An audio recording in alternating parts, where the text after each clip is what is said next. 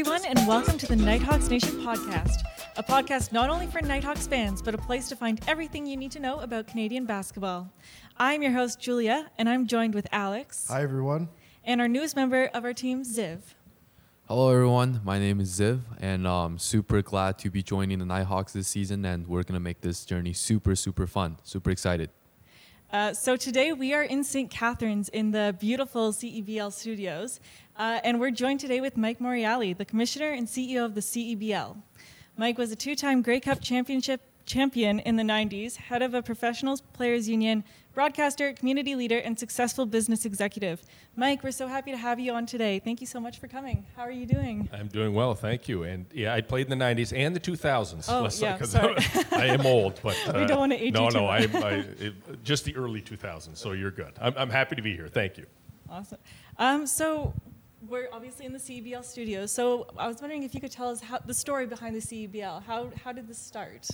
You know, it's an interesting story. So I, of course, spent a long time in professional football and was able to, see all the sides as a player, as an executive, player president. I did broadcast and did a lot of work with the league office. So I got a pretty good sense of how the league operated and always believed or always wanted to remain in sport in some level on the, more on the operation side, less on the football side per se. So that always interested me. I was always an entrepreneur at heart. But in a league like the CFL, a lot of change doesn't happen. There's a lot of people kind of in the same position, but wearing a different color jersey. So I kind of caught on to the fact that maybe it was going to be hard to crack that, even though I thought I was qualified for it.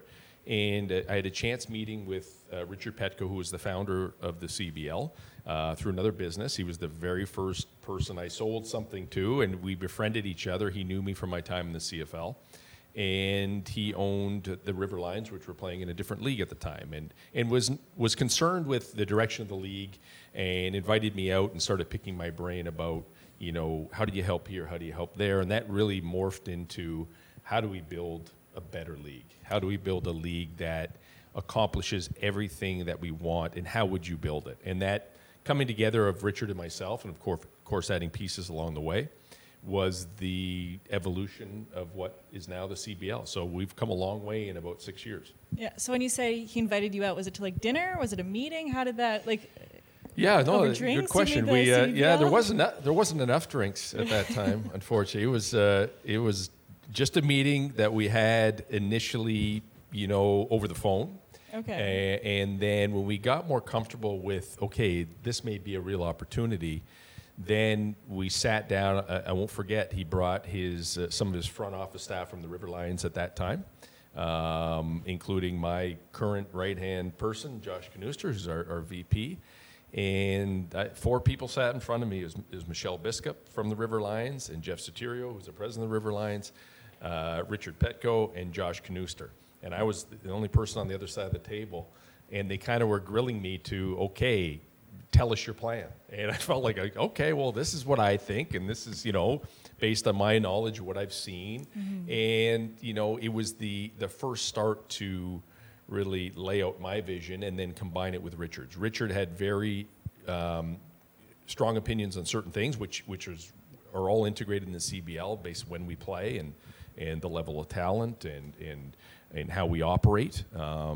He was the one that put forward the, quite a bit of money to get it off the ground.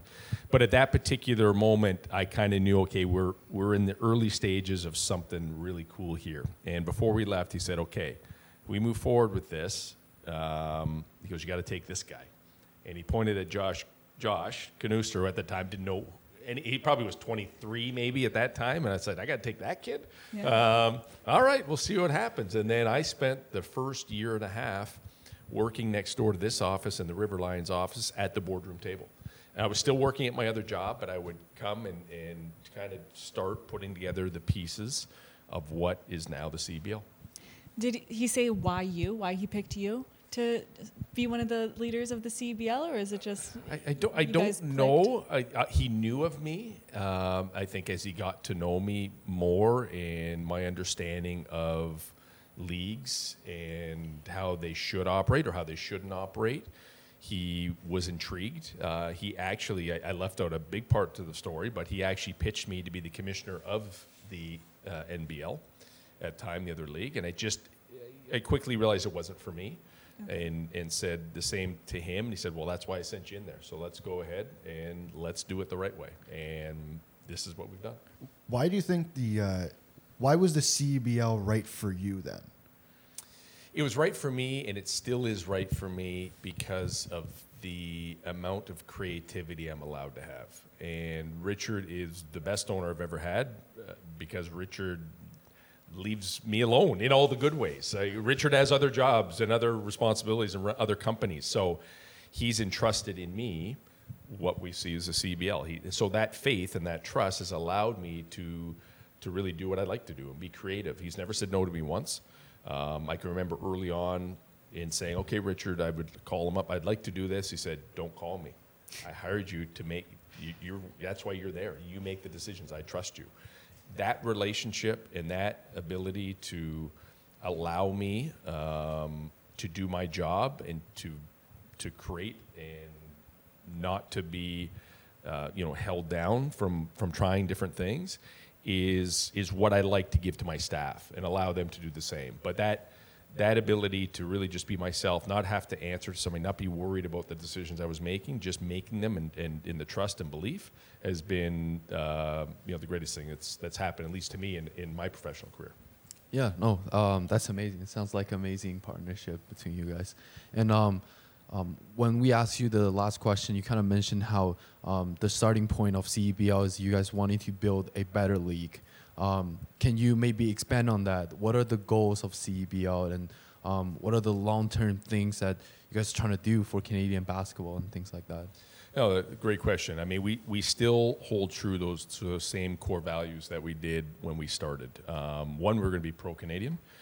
We were going to showcase our best players that have had to leave. We were going to develop our new players that are coming. We wanted to play FIBA basketball because FIBA is the most widely played game in the world. It's the one that we're going to, challenge for when our, senior men's and women's national teams play at the Olympics or World Cups. It's all FIBA.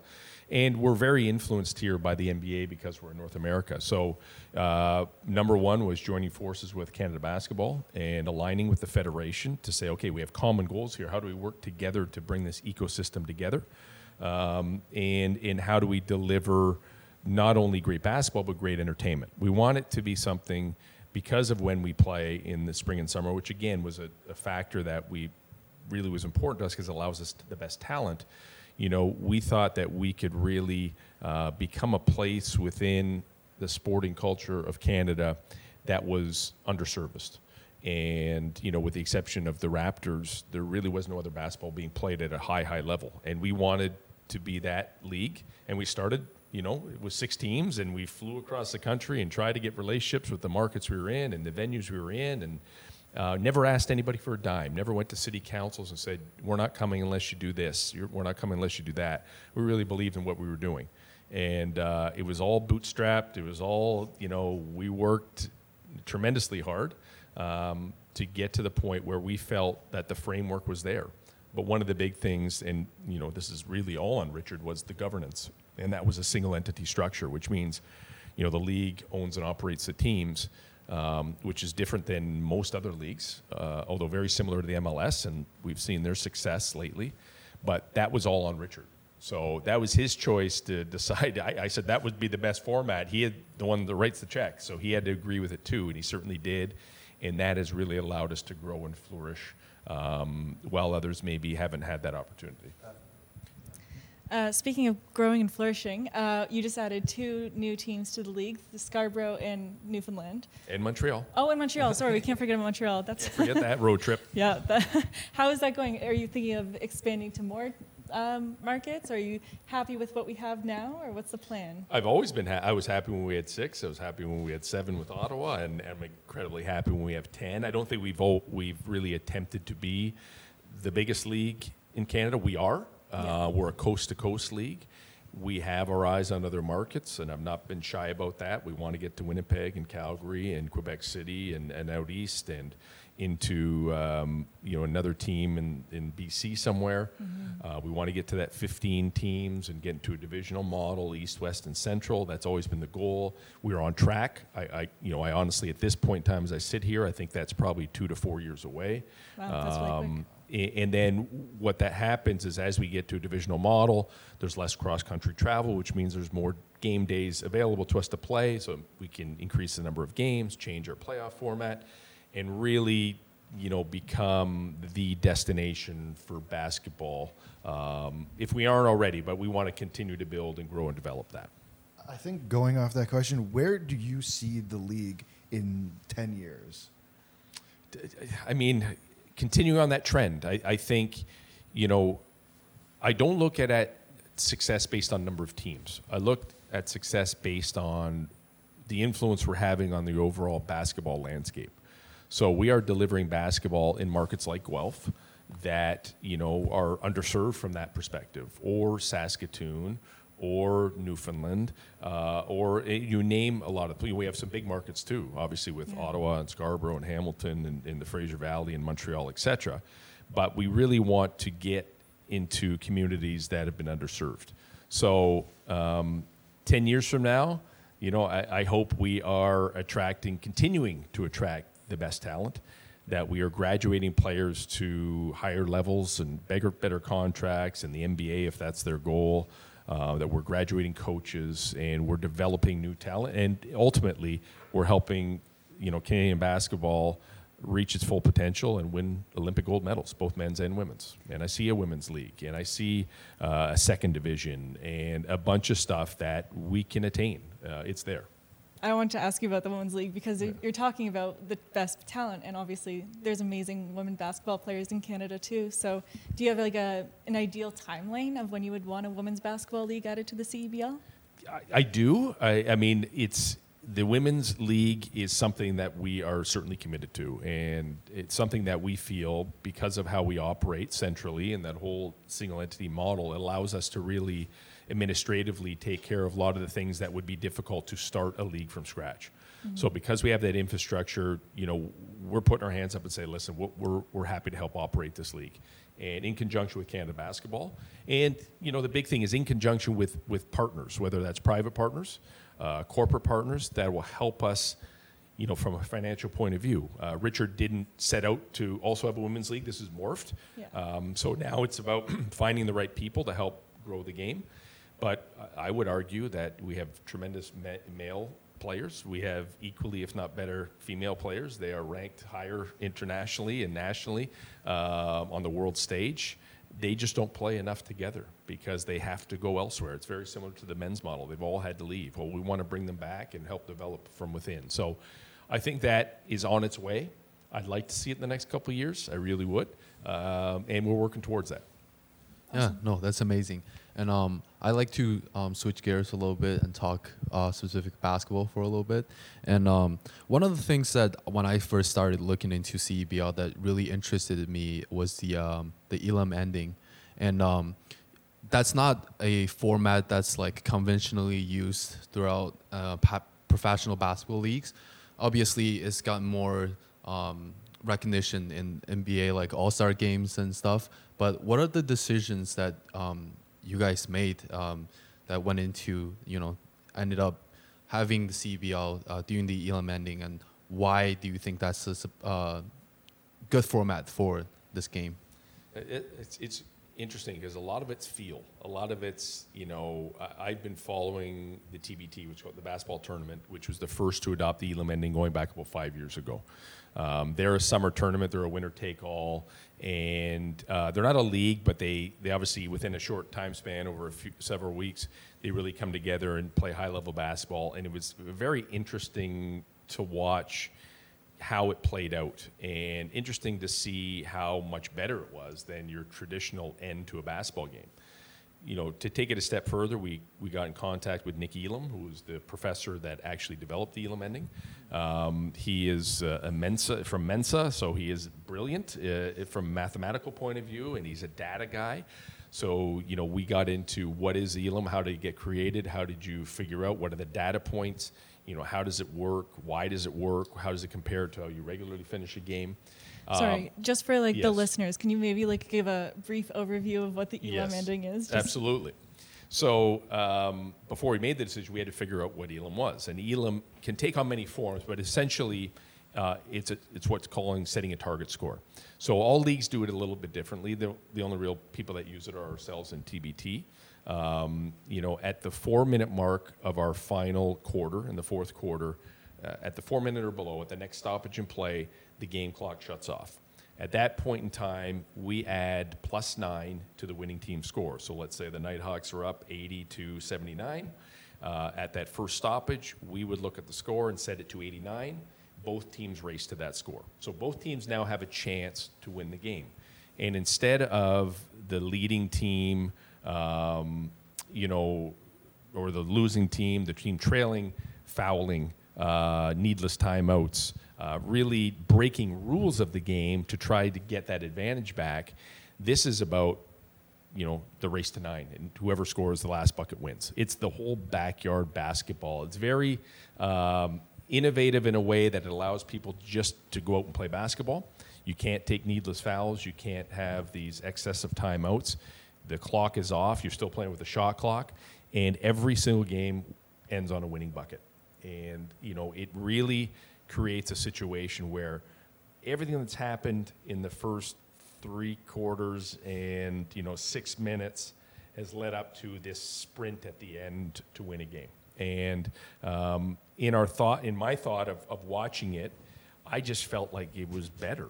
And when I brought it to, and of course at that point, I think we had already been looking at it, and then the NBA had made that decision when Kobe passed to have the All-Star game in the fourth quarter, and it got a lot of buzz, and people were talking. It's gotten great buzz since then. We knew that the NBA just doesn't dabble in things. Yeah, you have the to be NBA committed. makes decisions that are well thought out, and now it may be 10 years from now that it gets implemented, but there's a reason why they do what they do. So we believe it's going to go mainstream. That's not why we made the decision. We made the decision because it's the best way to end a basketball game. Exactly. And when I went to go tell the coaches and GMs that, they may not have agreed with me at that particular time. Was there a lot of... There was a ton of pushback. Okay. Yeah, an incredible amount of pushback. How'd you convince them? I just said, we're going to do this year. There was no convincing. But looking back now, and if I went and asked all those coaches, and I have, or they've come to me willingly and said, man, I hated it, but it's the best way to end a basketball game. It's more exciting. What didn't they like about it, if you don't mind me asking? If you've met coaches in your life, they're nuts. All they want to do is win. Yeah. It's highly competitive, and they've been structured in a way that they have a way that they finish games in the traditional basketball sense. And they've grown up their whole life. Some of our coaches are 50, some are 35, some are anywhere in between. So they've spent decades playing one way and learning one way and being taught one way. So to throw a wrench into that is like, the world's exploding around them. However, I like to challenge my people. I challenge my people here, and they always rise to the occasion. I challenge my coaches and GMs and put them in uncomfortable positions because I believe that the end result will be right. And it's worked. So, I heard a story once from one of our executive members who also happens to be the president of Hamilton, John Lashway. And he said, because he knew David Stern, he spent a lot of time in the NBA. And he said the one incredible thing about David Stern was he just made decisions and he did them. And he believed them. And that's kind of how I do it. And I hope that I make good decisions, and I'm surrounded by good people to bounce these decisions off of. I'm not making them in a vacuum, but I'm not afraid to try new and different things. And Elam was one that has really paid off, and we're still ahead of the curve. There's a lot of idiosyncrasies that because we use Elam, it's from a data perspective and how we deliver our games to betting companies. It's like crazy because it's a decision that not only affects the game, it affects a lot of things. Mm-hmm. But from a marketing perspective, from a highlight perspective, from just the flow of a game perspective, it was too smart of a decision not to make, in my opinion. For sure. So you did bring up betting, and now you have 4 franchises in Ontario, and obviously recently 5. 5. Sorry, 5. Sorry, 5. We got to teach them math and Guelph here a little bit Well, here. we're all journalism students. We can do math. Yeah, exactly. Day one, they said math wasn't our thing. No, good. Obviously, now it's become legal in Ontario. Is that something we're going to see the CEBL get more involved in? Yes, absolutely. And there are levels to it. The betting landscape has changed, obviously. It's become the norm, which is similar to what we've seen in the U.S., et cetera, or overseas in Europe. And from a league perspective, obviously there's an influx of cash that comes with betting partners. That's important to help operate a league. But more importantly is the marketing and awareness that comes out of betting. Because once you have a betting partner, then you set lines and you set odds, and people are looking at the rosters and who's playing and who's not playing, and what this player did the last time against this team or that team. So all of that just puts a lot more pressure on us to prepare that content so that we can have it. But also it draws more eyeballs that didn't or weren't aware of us. So because we play in the off season of pro basketball, typically the NBA's done, the G League's done, the European season's done. There's about 70% of our season takes place without any other basketball. So if you're a basketball gambler, and basketball is probably the top 2 handle out there in terms of the people that bet on it, then we become a natural place to turn their attention to, because we're playing 107 games. And there's a game to bet on or multiple games to bet on every single night. So that awareness combined obviously with the revenue opportunity and what it can do to enhance our game experience is really important. Awesome. So what are you most excited about for the upcoming season, starting in 10 days or just under 10 days? Yeah, it's crazy. I'm excited about everything. I mean, we're coast to coast, and we have 3 new teams, and it makes me scared in some respect, because it's like our other 7 teams have got used to how we operate, and then we have 3 new teams to onboard, and everyone's done a tremendous job, and we have so many great people that work across our teams that actually, take on other roles with other teams to ensure that no one's dropping a ball. So the excitement of walking into these 3 new venues, whether it's in Scarborough or in Montreal or in St. John, Newfoundland, and to be able to have that experience that I had, let's say, 4 years ago when I walked into those 6 places, or the ability I had to wait till last year to go to Ottawa because we played in a bubble the first year they signed, and to see the crowd there, and it's a sense of accomplishment. It makes you feel really good that all the hard work is paid off, but getting to see some basketball again, getting to see fans in the stands again. Do you go to every game, or? I go to as many games as I can get to, and still maintain, my family life as much as I can. I'm blessed with a beautiful, thoughtful wife and 2 daughters, and they allow their dad to kind of go and travel and do all those things, but they also come with me and enjoy the games. I was going to ask if they get to join. Yeah, they have their a favorite team? My little daughter Sophia's favorite team is Guelph. Oh, I was going to say you have to say go. that. Favorite team is Guelph, without a doubt. We going to see the Nighthawks? I will say it's more so because you had that kid zone in one end, and she can go and color and do her other thing. But hey, it made for a better viewing experience for me. She was happy, I was happy. It was. I'm excited for everything. We accomplished a lot last year. The last couple of years, really, and graduating players to the NBA and getting players better contracts, all these things. So there are players that are going to be playing across our league this year that will go on to make their mark in bigger leagues with more opportunities. We hope they come back every year. But if we lose them to the NBA or others, then we've done our job. Awesome. All right, so we're going to move more into your background to kind of get to know a little bit more about you. And obviously, as we mentioned, you played in Grey Cup. So how did you get into football? I grew up playing soccer. I played 16 years of rep soccer. I was a goalie, actually, and I think that is why I was blessed I was a receiver in football. I think that's why I was blessed, actually, with pretty good reaction to the ball and decent hands, thinking back.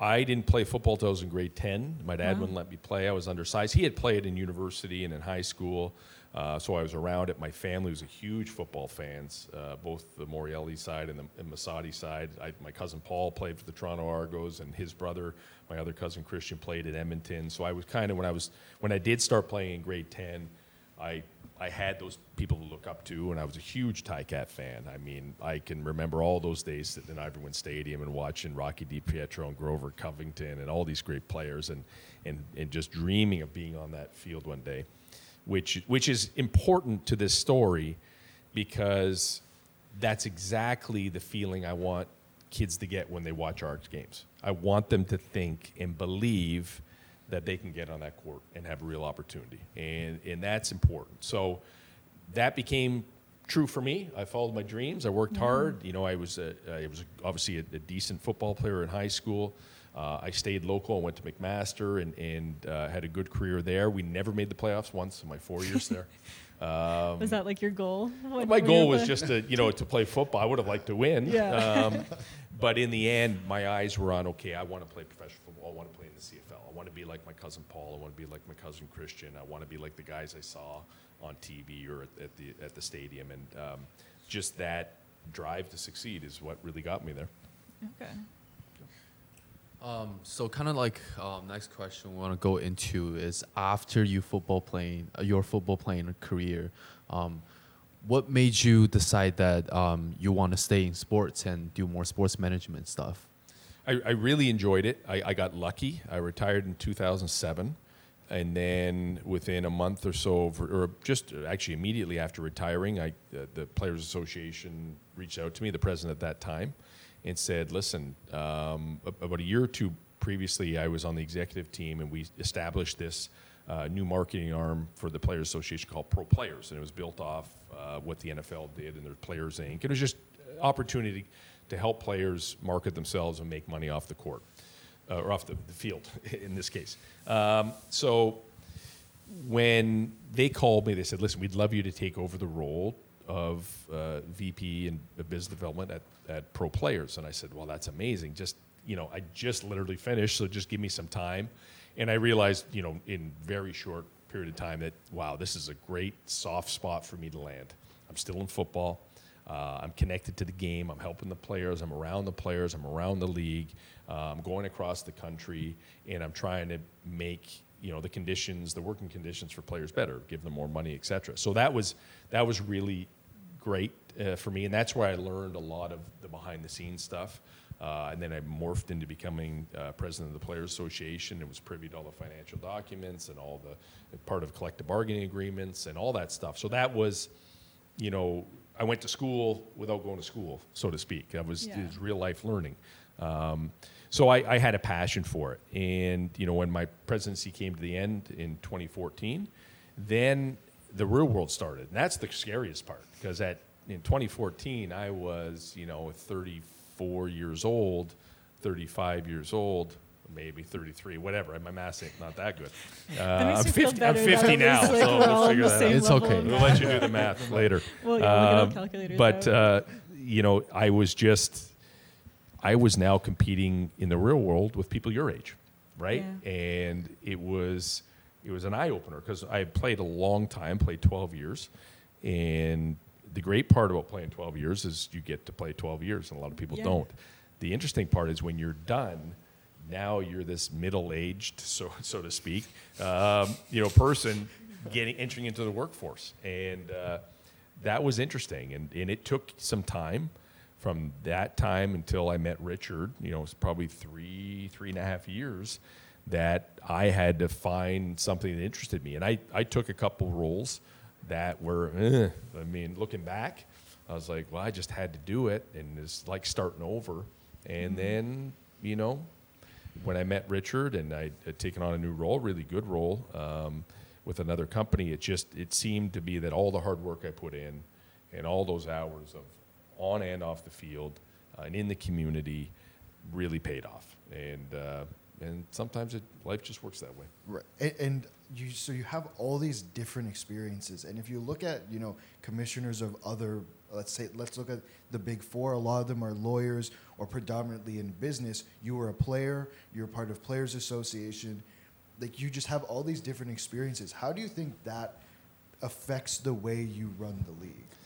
Well, I find a lot of those commissioners boring. It's So do I. Call them out, So say their do names. I. probably because they are lawyers at Yeah. heart, and they are very kind of stick to what's right and what's not. I shouldn't say what's right and what's wrong, but they're very regimented in how they do things, and everything's litigious, and they always think with risk associated to it. I'm a bit of a risk taker, so I'm willing to accept a level of risk if I think that there could be some success on the other line, the other side. It's certainly my time as a player is the first thing that comes to mind in any decision I make. We always look at the players as our biggest asset. So we have to take care of our players, and we have to provide them with the proper tools and the proper gear and the proper accommodations and the proper training and travel and everything, because they're representative of us and what we're trying to build. So being a player, most commissioners, and I'm just generalizing, but most commissioners have an adversarial relationship with the players because of unions and collective bargaining and money, really, right? Yeah. We look at it a little differently. We say, okay, the players will come first, and we'll figure out the other stuff because it's important to the health of the league. If the players aren't happy and they're saying, don't come play here because they don't treat you well, we're not going to be around very long. So all that stuff, comes from being a player, comes from being an executive of the Players Association, understanding the needs of players and what the union stands for, but also because I was privy to the finance of the league, I do understand, I have to understand that the dynamics and the revenue of the league and the role and responsibility of the league, because without the league, there can be no players. So it's this relationship that you have to really work together and build bridges. But yeah, I am different. I am just myself. I don't try to be different. I just try to be who I am. And obviously, there are some tremendous commissioners out there that have done tremendous things. And they don't just, give people fines. They set up huge broadcast deals. And these commissioners are worth lots of money, and their businesses are worth lots of money. I operate publicly a lot differently than they do. So unions are obviously a very hot topic at the moment. Do you ever have any plans for the players to have a players union for the CEBL, or? That has to be driven by the players, and I have no problem entertaining those discussions. Where we sit in the player's career is a little different than most leagues. Most leagues, that is the player's career. You go to play in the NFL, you go play in the CFL, you go play in the NBA. That is what you do. In the CBL, we are fortunate that we are able to attract players that also play 6, 7, 8 months in other leagues all over the world. The hope is, one day they don't have to do that and they can just play in the CBL. And as we grow, that could be part of the 10-year plan. But until then, we know that, for the duration that we have them, we want to treat them with respect. If they want to, the players want to go out and unionize and do that, by all means. And I'll be an open book and very transparent and very, very understanding of their needs and concerns, because I know I've been there and I've been on the bargaining table. I've been on their side supporting them. I don't want it to get to that point. I want to have a relationship where that's not necessary. Yeah. But at the same time, I'm totally open to that if it occurs. Awesome. This question is kind of on a less serious note, and just out of curiosity, during your time as a sports broadcaster, who was the coolest player that you've ever met? Oh, that's a good one. I've been fortunate to, I look at my career as a broadcaster. A lot of it was spent in football, of course, and I've worked for The Score, which was probably before your time, and then The Score is pretty big. There you go. Still. There you go. Heard Okay. about The Score. I got it on my phone. The Score and TSN, and then Rogers, the Sportsnet, because Sportsnet bought The Score, and then CBC, and so I've had I've done University Games of the Week. I've done many, many Vanier Cups and playoffs. So, you know, when you're doing broadcasting at the amateur level, university level, you know, I think everybody's the same, and you really want to look and be very positive in how you call a game, because all these players have family watching and friends watching, and they're not professionals. They're actually probably it's a harder job than they're professional, because they got to go to school half the time and then fit in practice, etc. But to answer your point or your question, I think not just broadcast, but my career has afforded me to meet a lot of incredible people. You know, whether it's playing football or traveling with broadcasts, and, you know, I all the games, my play-by-play guy was Tim McAuliffe, and Tim McAuliffe is one of the best in the business, but I've also worked with Rod Smith, and I've worked with a lot of other great longtime broadcasters. But I think in terms of people I've met, I've been very fortunate to meet a handful of people that a lot of people don't get to meet. One was Muhammad Ali, which was incredible. Cool. When I played with the Argos, he was. They brought him in. He actually came in and spoke. I mean, as much as he could at that time with our team. So that was incredible. And I've met the Michael Jordans of the world, and I've met actually Michael, both of them. What was he like in person? Michael Jordans? Yeah. Not is it the other one an Michael actor? V? No, Yeah. no. I haven't met him yet. Not Michael B. Jordan. I was going to say that would be crazy.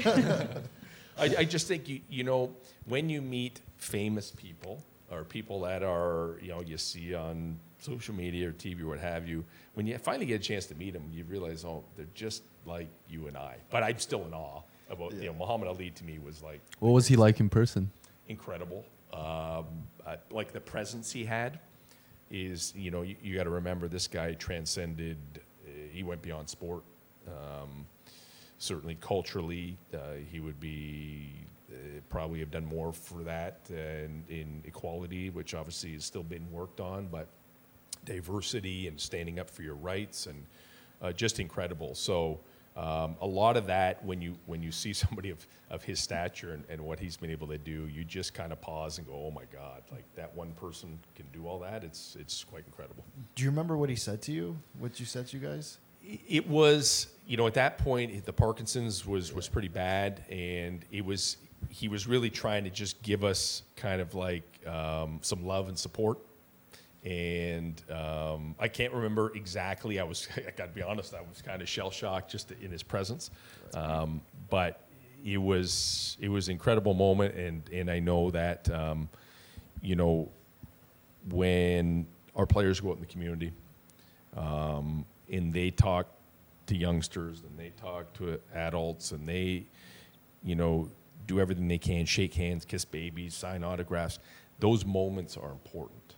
And, you know, that's what the CBL is trying to do, is to really be a community team where we play basketball, but we also are here to help the community and integrate ourselves in the community, and hopefully become heroes for other youngsters around everywhere we play.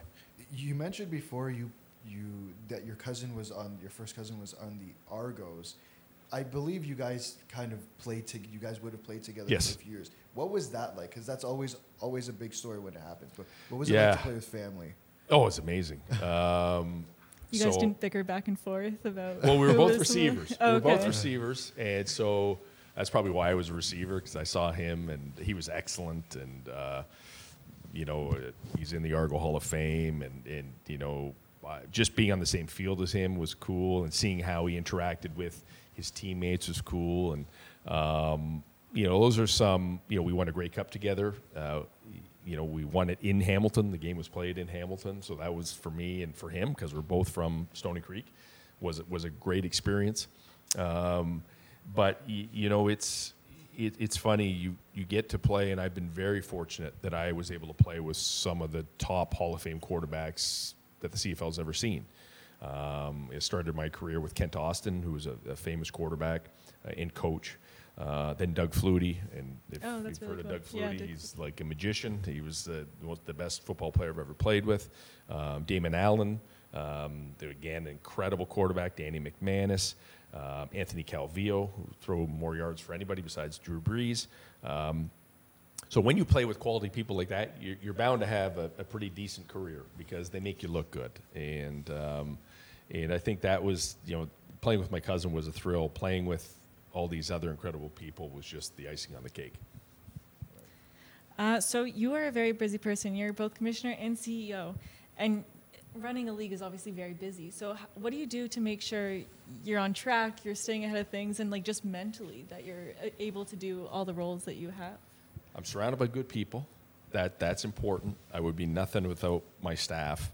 I'm surrounded with a good, amazing wife and a great family that's supportive of me. Can I ask how you guys met? Yes, it's. She probably won't want you to hear this, but Okay. I'm gonna have to say we actually met in Las Vegas. Oh, And I always say you don't usually take anything good home from Vegas, but I managed to get lucky this time. My wife's American; she was down there with a bunch of girlfriends. I happened to be down there with a bunch of guys. I did not go to Vegas looking for a girlfriend at the time or a wife, but we just hit it off. And she moved up here. She's from Dallas. And crazy to think she moved from Dallas up to the cold Yeah. confines of where Did you we are guys now. do long distance for a while, or you just like you met and it was like, this is it? We did initially, but she had a really cool job. She was a flight attendant for Mark Cuban. So she flew the Dallas Wow. Stars, the Texas Rangers, Oakland A's, the Dallas Mavs. So she got pictures with the NBA championship trophy, and she's best friends with Dirk Nowitzki and all these guys. And then she would take the other jet. He had 2 jets, and they'd fly around the Black Eyed Peas. They did the Rolling Stones concert. They took everybody to Tom Cruise's wedding in she get to Italy. go? Beyonce. And didn't she go to the wedding, but she went there. Beyonce, Jay-Z, you name it, she's been there. And one time I asked her, hey, have you been here? Have you been there? She couldn't even remember. I found her passport. She's been everywhere 10 times over. But so we just, in the beginning, she was in baseball. So the cool thing about that was when you're doing baseball, you fly into Chicago, let's say, and you're there for 3 or 4 days. So that allowed me, after we kind of left each other in Vegas, I think I'm like, oh, I can't let this one go. I gotta find a way. And so that really allowed us, because it was the baseball season, for me to fly into Chicago and spend 2 or 3 days and really continue to build our relationship. And eventually she. I must have convinced her. I don't know. I convinced her I was going to come here. We'll get a pool. It'll be great. It took me 10 years to get a pool. The pool. It just that got was opened up the selling other day, feature. but she got her pool. It took me 10 years. But no, I've been blessed with a great family, and they keep me grounded. I'm sure I drive them crazy because that's where I go home, and that's where I guess I get to either decompress or be very busy again. But I try to stay on top of things as much as I can. Do a lot of thinking in the car. I do a lot of voice notes, a lot of notes to myself, and I got a great team both here at the office and across the league. No, that's amazing. Super interesting story that you just told. And kind of a question still about the family. You already mentioned that one of your daughters is a fan of the Nighthawks. We're just wondering, what other teams are your families cheering for in the CEBL? That's good. Everybody thinks I got to be a Hamilton fan because, I played for the Ticats. And obviously, I'm a fan of all the teams. I always say I want every team to win their home games. Like, just everybody can go 10-10. We'll figure out the playoff structure later.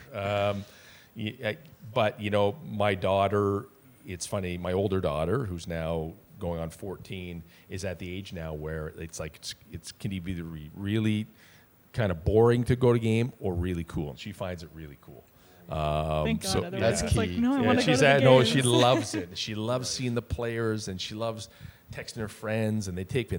I'm sure she thinks some of the players are cute and whatever else at this age. I don't know, and I'd rather not know. But she's become a real fan, and of all teams. It's easier for me to get to Southern Ontario teams because we live here, and they all have all the jerseys and all the T-shirts and all the stuff. So That's amazing. I leave it up to them which one to wear. So if my little one wears a Nighthawk jersey to a Honey Badger game, so be it. And if one wears a Honey Badger jersey to vice versa, it is what it is. As long as they're fans. If they I'm come to the happy. Nighthawks, we'll make sure they Yes. have the, Yeah, you'll the switch it merch. out. Yeah. Exactly. Switch it out. Exactly. I asked you before where you see the league in 10 years. I'm curious to know where you see yourself in 5 years. Wow. Hopefully doing exactly what I'm doing now. Honest to God, this is the best job I've had with the best people, and we continue to add new people and in new teams, new opportunities, in new relationships. But I love what I'm doing. I really do. I'm in the right sport. I'm in the right organization. It's the right time for basketball. It's the right time just based on the makeup of the country. So I wouldn't want to change anything. I hope I'm sitting right here with you guys. Yeah, we'll do it all. 5 years from podcast in now. 5 years. Tune in. Maybe there'll be something new. Who knows? We'll do me podcasts anymore. Okay, so we have a segment called Rapid Fire Questions where we're going to pelt you with a bunch of questions. Answer the first thing that comes to your mind. We don't want you to think Okay. too hard about them. Okay, what book have you been reading recently? The Tipping Point. What's that about?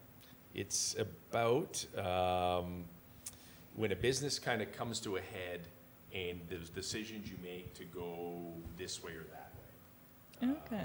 So it's a very interesting book. If I'm not mistaken, it's a Malcolm Gladwell book, and he writes a lot of similar books on those similar type topics. Okay. Okay, next question. What's your favorite movie? Shawshank Redemption. Oh, That's a good one. Charles Kissy said the exact same Love thing. It's like a Shawshank basketball Redemption. thing. I don't think there's a better movie out there. Okay. If you haven't watched it, you need to yeah. watch it. Is it a prison movie? Yes. Okay, thank you. I hope Charles Kissy is listening to this because I said it's a prison movie, and he Wait, was like, what did he it's say? not a prison movie. It's a movie about friendship. And Yes, I was okay. It's based in a prison, but yes, Okay. it is a movie based on relationships, and yes. like, this is my redemption arc. Yes. Thank you. Favorite TV show? Oh, I was going to initially say Seinfeld, just because it just popped into my head. Yeah. But anything of that kind of The Office or Seinfeld, Right. something that's quirky Okay. and different. But I am a sucker for reality shows. So I probably watched every reality show The that's Bachelor? on there. Oh, I've watched all that Oh, stuff. yeah. That's Since you mentioned The Office, we have to plug our Office show that's coming up for the Nighthawks. Everyone, nice. be the watch out on the. Yep, it's coming up. That's good. There's another show, if you haven't watched it, called Superstore. It is So good. So good. One of my hilarious. favorite shows. And I think I always pick out people on the show that are basically like people in our front office, and they're almost identical characters. So we have a good time with that. Which one are you? Oh, I don't know if I put myself in the show yet, but I put a few other. I can't say it now. I don't want to get in trouble, but I'll say it in front of them over there later. Okay. Do you listen to podcasts? I do. What's your favorite podcast? Favorite podcast is Smartless. Okay. What's that? It is it's Sean Hayes from what's that sitcom there? I'm going to forget the name of it. It'll come to me. Somebody help me in the rafters. Will and Grace. Grace. There you go. Grace. Thank you. Shout out to Shelby. It is Jason Bateman, Yeah. who obviously is on Ozark now, but he was in a show that was called Arrested Development. Yeah. If you haven't seen Arrested It's a great Development, show, you too, have yeah. to watch Arrested Development. And the other guy that was in that show is Will Arnett, who happens to be Canadian, by the way. So that show, Smartless, is these three guys talking to guests on a weekly basis, and it's hilarious, it's insightful, and it's the best hour. And it's what I do every Monday when I go for a walk, usually around lunchtime. I'll pop in the AirPods and I'll listen to Smartless. That's cool. And next question. What music do you listen to motivate you? And for this one, I want you to give me one that you used to listen to when you were a player to hype yourself up before game, and one that you listen to now. Oh, I listen to all types of music. So obviously my wife got me onto country music. That wasn't in my repertoire before, but it is now. I like techno. I like hip-hop. I like rock. I think when I was younger, it always used to be kind of the rock and roll kind of get you started, university days. Is there a Who specific was it? band? Who was it? Oh, there was Pearl Jam and there was AC/DC. Yeah. And, when I grew up, for me, it was the Beastie Boys, Run DMC. So those are the things that if I listen to now, that's that bit of nostalgia for me. But even back in the day, I used to love Ozzy Osbourne and Judas Priest and all these hard rock, heavy metal bands. But that was kind of cool back then. I don't listen to that much, not because I don't like it, just because I found other genres of music I like. For sure. And so, what's something you do outside of running the CBL? Like, what's something you do for fun? Oh, I mean, I do a lot of stuff. I try to keep myself busy. So we just finished a big backyard renovation. So that kind Getting of the keeps me pool. busy. The And pool, yeah. The pool is open, and you guys are invited at the end of the year. We'll have a party. We'll take you up on it. You know, and just kind of, it's funny. I think a lot of my time away from work is just spent with my family. Like, I just enjoy sometimes doing nothing, if that makes sense, because I spend so that's much amazing. time Yeah, that's always you. on the go that I just like to sit down. I love food. I love time spent, you know, with my family. I don't get to go out as much as I would have liked because now we have a little dog now that was added to the family. So that's What another type of layer. dog? It's a pug and a Boston Terrier mix. Okay, So very it's called cute. a Bug, so his name is Bugsy. Aw. And Bugsy can drive me crazy because he's I still love a puppy. But, you know, it's like our family's growing, and when I have downtime, I used to play touch football, and I used to do things solely for me. Well, I don't have, solely for me now means just hanging out. And that to me is really the fun part. You said you like to spend a lot of time with your family. Is there like anything in particular you guys like to do or that you do often, or is it just spending time together? I think, my wife is a games person. She loves to play games, loves to play dominoes, loves to play phase 10, loves to play cards. I got a basketball court in the backyard, so the kids go out there and play basketball, or they go on scooters. So now that the pool's open, we'll spend more time doing that. But if I can just, come home, sit down, say hi, avoid some of the chaos of work. Work never ends, unfortunately. It's always there, but my family understands that, hey, Dad's got to take 5 minutes to do this or do that. I'm pretty boring outside of it because I think I've just become a dad, like- right? yeah. And it just, gone are the days where I get to do what I want to do. I am doing what I want to do now. So when I get home, it's a chance for everyone else to have their Yeah, you plans. can do cannonball contests. What's your favorite drink? Both alcohol, or maybe not both, alcoholic and non, but what's your favorite drink in general? Lately I've been on Coke Zero. I'm not a pop guy, but I'll drink some Coke Zero. I agree. Coke Yeah? Zero. There you go. Yeah. I do have some people in the office that are Diet Pepsi fanatics, so I don't know. I have No, Oh, it's the- Pepsi the never battle. over Coke. There you no go. way. I'm not a drinker. I'm Okay. just not. I used to be. Don't get me wrong. When I was playing and having fun, and I just to me it doesn't taste good. If it tasted good, I'd have more of it. I'm not a beer guy. If I get a drink, I would get something like a margarita or a tequila or a Jack Daniels and Coke or something. I do enjoy a casual drink, but it's just because if I just don't enjoy it like I used to. Yeah. And I can't afford the hangovers. The Yeah, next day. why I just drink got- I got something work if you're to not do. going to like it? That's fair.